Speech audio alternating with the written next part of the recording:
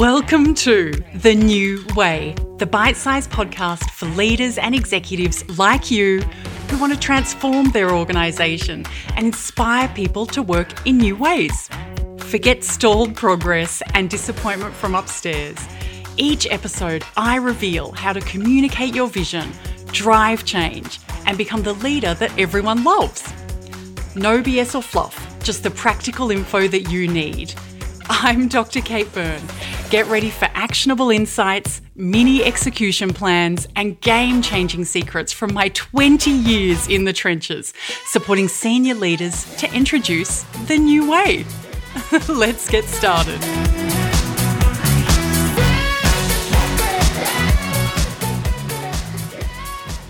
How much research do you do when you're putting together the communication strategy for your change program?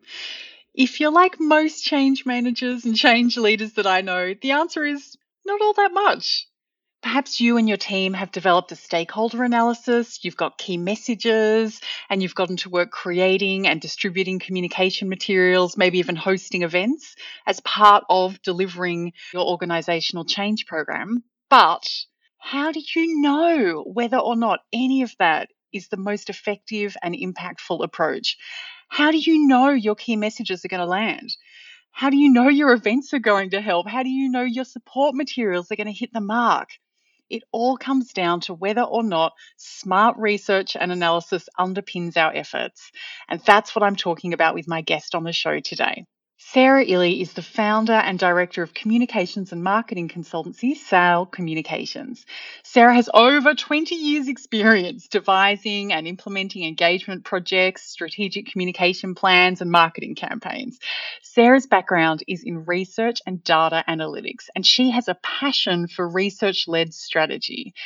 And her specialty is all about unearthing insights and embedding an audience-centric approach into the development of marketing and communication strategies. So she is perfect for us to talk about this topic with. We had a fascinating conversation, and I'm so excited for you to listen in. You're going to hear about when research is most useful and when we can get away with not doing it, why research and listening needs to be at the heart of your communication strategy. Sarah shares her 3-step approach to research, which really grounds and makes the whole process really clear and accessible. And you're also going to hear practical tips for measuring and reporting on the effectiveness of your communication efforts. If you think that research is intimidating or something that you just don't have time for, I understand. But this conversation with Sarah is going to help change your mind. Okay, let's dive in. Sarah, hello. Welcome to the podcast. I am so happy that you're here. I'm excited for our conversation. Thanks, Kate. I'm super excited to be here chatting with you today. I know this isn't the first time that we've talked. Let me set the scene a little bit for folks listening in. Change managers often have to, as part of their work and their role, something that comes up a lot of the time in the planning kind of phase is putting together a change management strategy and a number of different plans, including things like a learning and development or training plan and a communication plan, those kinds of things. When it comes to the communication plan, most change managers I know, they've done maybe an impact assessment, a change impact assessment, and they do a very light on stakeholder analysis is what I'm going to call it. They kind of, there's usually a matrix or a table with groups, but it's pretty light on. And usually that work of analysis and kind of thinking about kind of only happens at that beginning planning stage. And this is why I'm really excited to talk to you, because I know that you have a lot of interest in that area of research and linking it to communication and underpinning things. I'm going to start with a big question. Is research and analysis something that should underpin our change communication strategies? That's a great question. Absolutely. I think it's so important. And it's not just underpinning the change in communication strategies. It should actually be with us all the time. And if you think about it, think back to childhood. One of the things that you would love to do is ask why. Children are very good at asking why or why not. And that's what research is about. And that's why research is just so important, basically, in everything. So When you start with a change management strategy, or a comm strategy, it's key to understand who your audience is, what are their needs, how are they going to react, all those sort of questions. And it's just essential to kind of, allow the time to really, understand your audience up front so that you can really, I guess, cater to their needs and really make sure that your comms are impactful. I completely agree.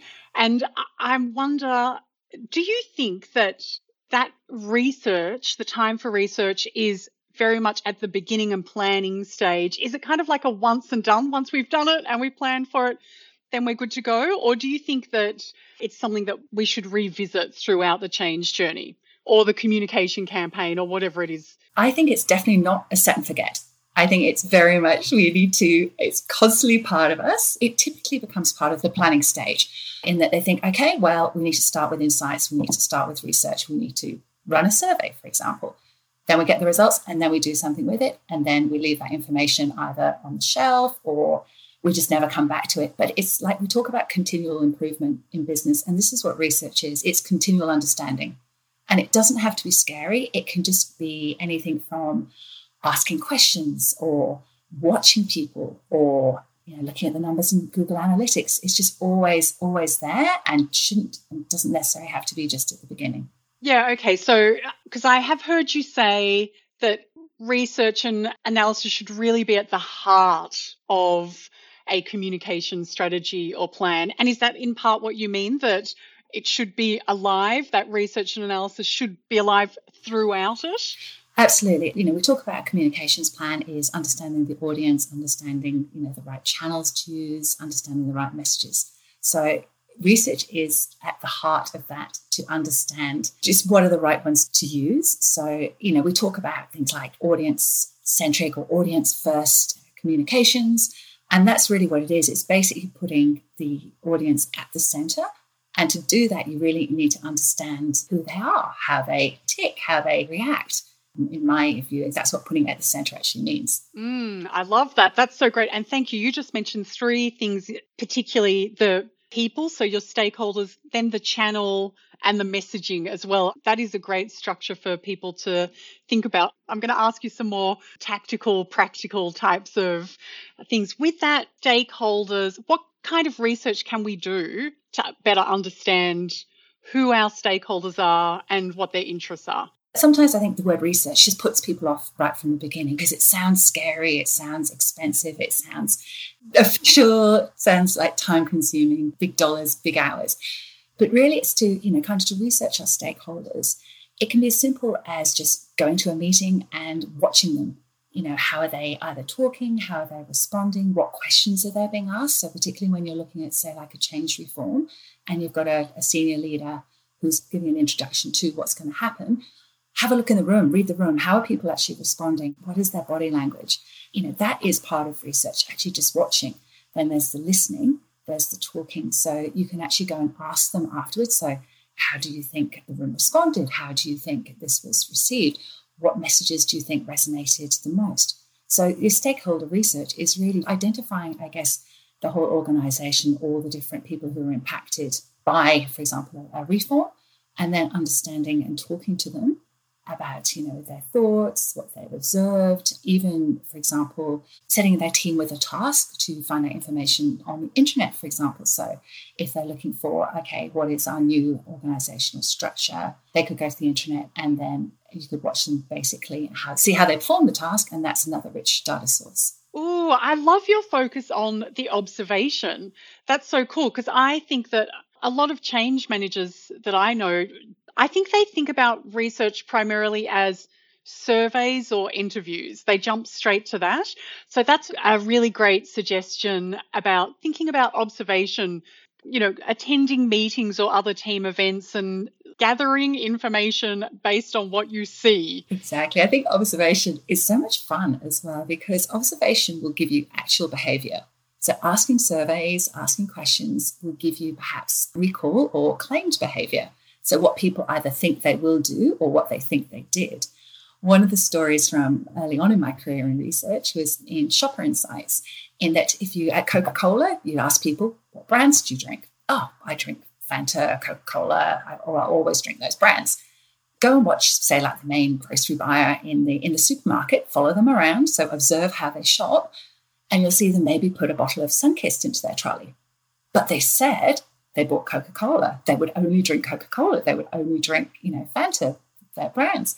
So then you watch them do that, and you go and talk to them afterwards, and they're like, well, yeah, I'd like to buy Coca-Cola, but Pepsi was on special, so I bought it. So it's just that the power of observation and the power of almost observation before then you ask the questions, because you can watch them and then say, oh, so why did you do this? Or why didn't you do this? Yeah, I love your focus. And in fact, you just mentioned 3 steps, that watching, listening, and then talking and doing it in that order is so lovely. I also appreciate that you use the word listening, which is really about asking questions and then listening. You've kind of wrapped up the active behavior that is most important for the researcher at that time. Tell me more about things we can do to listen. I think the thing with listening is not jumping to hypotheses or conclusions too quickly. So I think listening, and again, this is what children do so well. They don't stop at the one why. It's the but why, but why, but why. It's that layered research, I think, is key, in that if you listen, but then you're too busy in your head jumping to, okay, that's what we can do, or this is what it means, then you actually kind of might miss all of the subtleties in what you're learning. So almost you have to ask 5 questions to really get to the core of what, either the pain point is, or the core of what, the opportunity is. So I think it's that kind of multiple listening and not jumping into conclusion before it's fully formed. Oh, that's the hardest part, isn't it? I mean, that is the power of research, busting our own assumptions. But I know, and I'm sure this is across industries, I know that change managers and communication professionals and even learning professionals and specialists in that space, when you've been in the industry for a long time and you've seen lots of different things, we can assume that we know, that we have a sense based on the broader context that we've already got about what is going to work here. But taking the time to genuinely observe and listen to kind of challenge our own assumptions can be really powerful. Absolutely. And I think that's one of the reasons why one of the trends at the moment is we don't call research anymore. We call it discovery. We call it listening. We call it learning. And I think that helps in a number of ways, in that it kind of demystifies it. It makes it also open to everyone. So you might say, oh, well, I don't do research because I'm not a data scientist, I'm not a research manager, but everyone can do research. So it's really making it more accessible. So good. Ooh, I like this. This is a very interesting conversation. Are there different types of initiatives or campaigns, communication campaigns or change in that space that are going to benefit from research more than others? Are there some campaigns or initiatives that we can probably get away with a very light touch when it comes to listening, discovery, those types of things, whereas there are others that we need to kind of invest a bit more time and energy and effort? Or should we be applying the same amount of consideration to those things across the board? What do you reckon? I think it's definitely not a one-size-fits-all approach, for sure. I think it depends on maybe what's at risk or what's the opportunity. So if you're launching a new brand, for example, I wouldn't recommend doing a light touch research, because that would be a lot of money that you potentially wasted by not really understanding what the product was, or what, I guess, the market for that NPD was.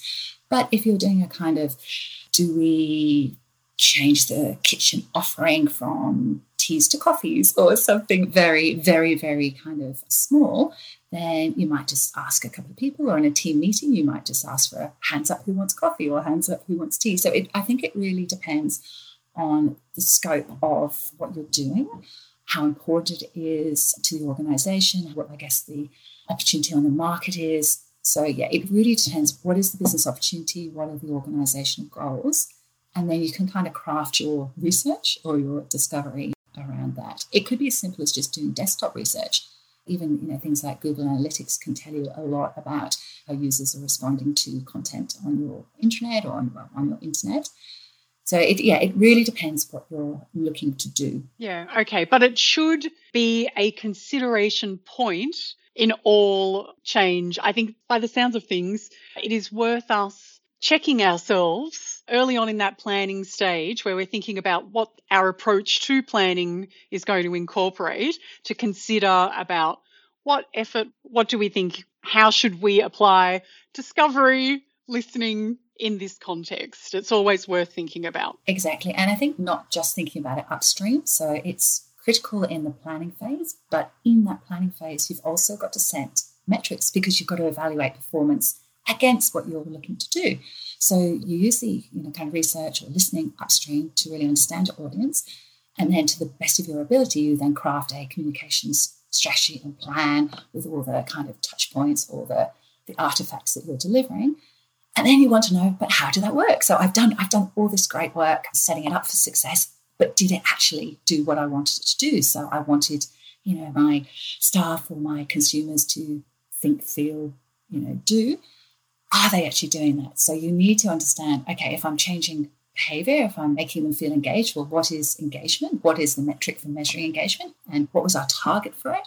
And then how do we perform against it? And then we learn again. So it's like learn, do something, measure, relearn. So it's a kind of virtuous circle. Oh, you just said so many very useful things there. I want to come back and pull something apart. I agree. Measurement is incredibly important. And this is an area that I actually think I'm making a blanket statement here. If you disagree with me, that's cool. Drop me a note on LinkedIn and tell me that you do it differently and that you're outstanding at this. And I would love to have that conversation with you. But my experience tells me that measurement and tracking is a light-on area in the change and communication space, generally an area for opportunity to improve and strengthen that. And it is something that leaders are asking for, they want to see, but that it's not something that is considered well up front in terms of setting those targets. Sarah, you dropped in very casually. With your audience, were we able to, do they think, feel, and do the things that we wanted them to think, feel, and do? Those 3 words, think, feel, do, are foundational to the kinds of different communication objectives that you might be covering, no matter what your change plan, the stage in the change journey, the communication plan or campaign. So I just wanted to call that out so that people who are listening in right now, if you're out for a walk or you're driving the car, remember the words think, feel, and do, and then think about shaping your objectives around those different areas. I love that Sarah just dropped it in like it's no big thing, but actually that is a big thing. That is a really big thing.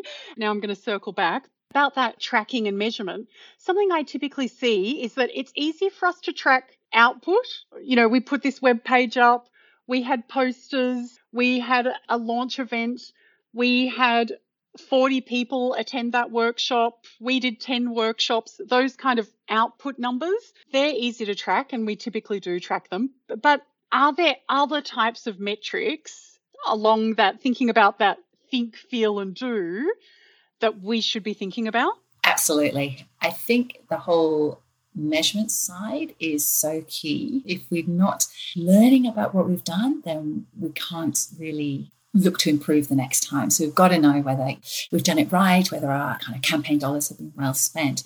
So in terms of metrics, I guess there's we call them vanity metrics and there's proxy metrics. So we've got to make sure you've got the right metric, I guess, is the first thing. So what are you looking to measure? And then what is the right metric to measure that?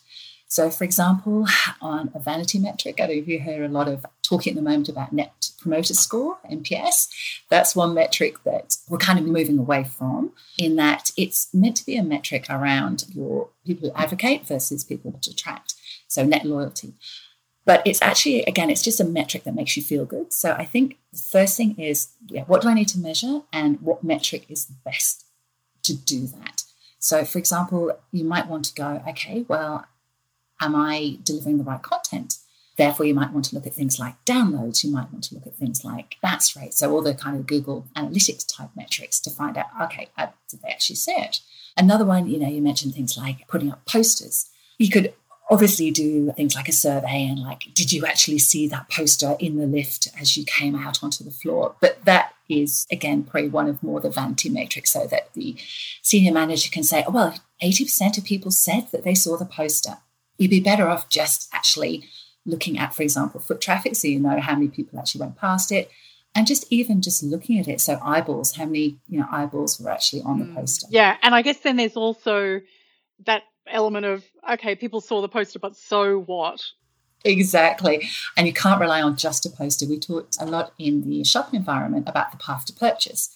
And so that's basically having multiple touch points to engage and bring the shopper along a journey. So I think it's really important not to rely, a poster is a poster. You can't just rely on it.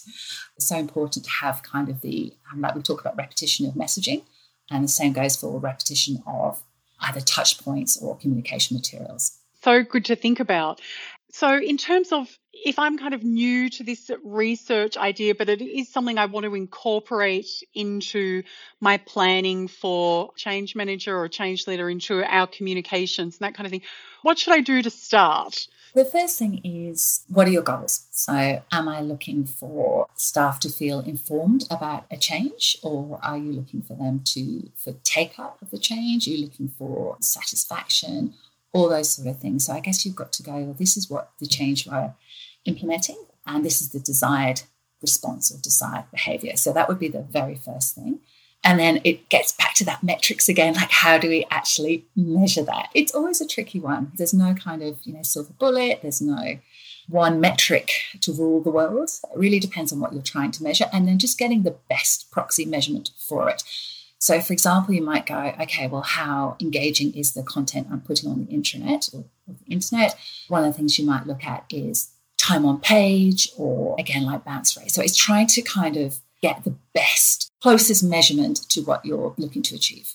The first time I realised that when we were doing research, we were never, ever going to be able to report on an absolute reality of an outcome. The best we could ever do is the closest possible proxy. If we assume that people, for example, have a certain attitude around something, what are the clues that they would have that attitude? And then how can we track that attitude? And that's what you mean by proxy, isn't it? Exactly. So you could even look at things like retention, staff retention rates. Is the number of resignations, have they gone down? Any complaints?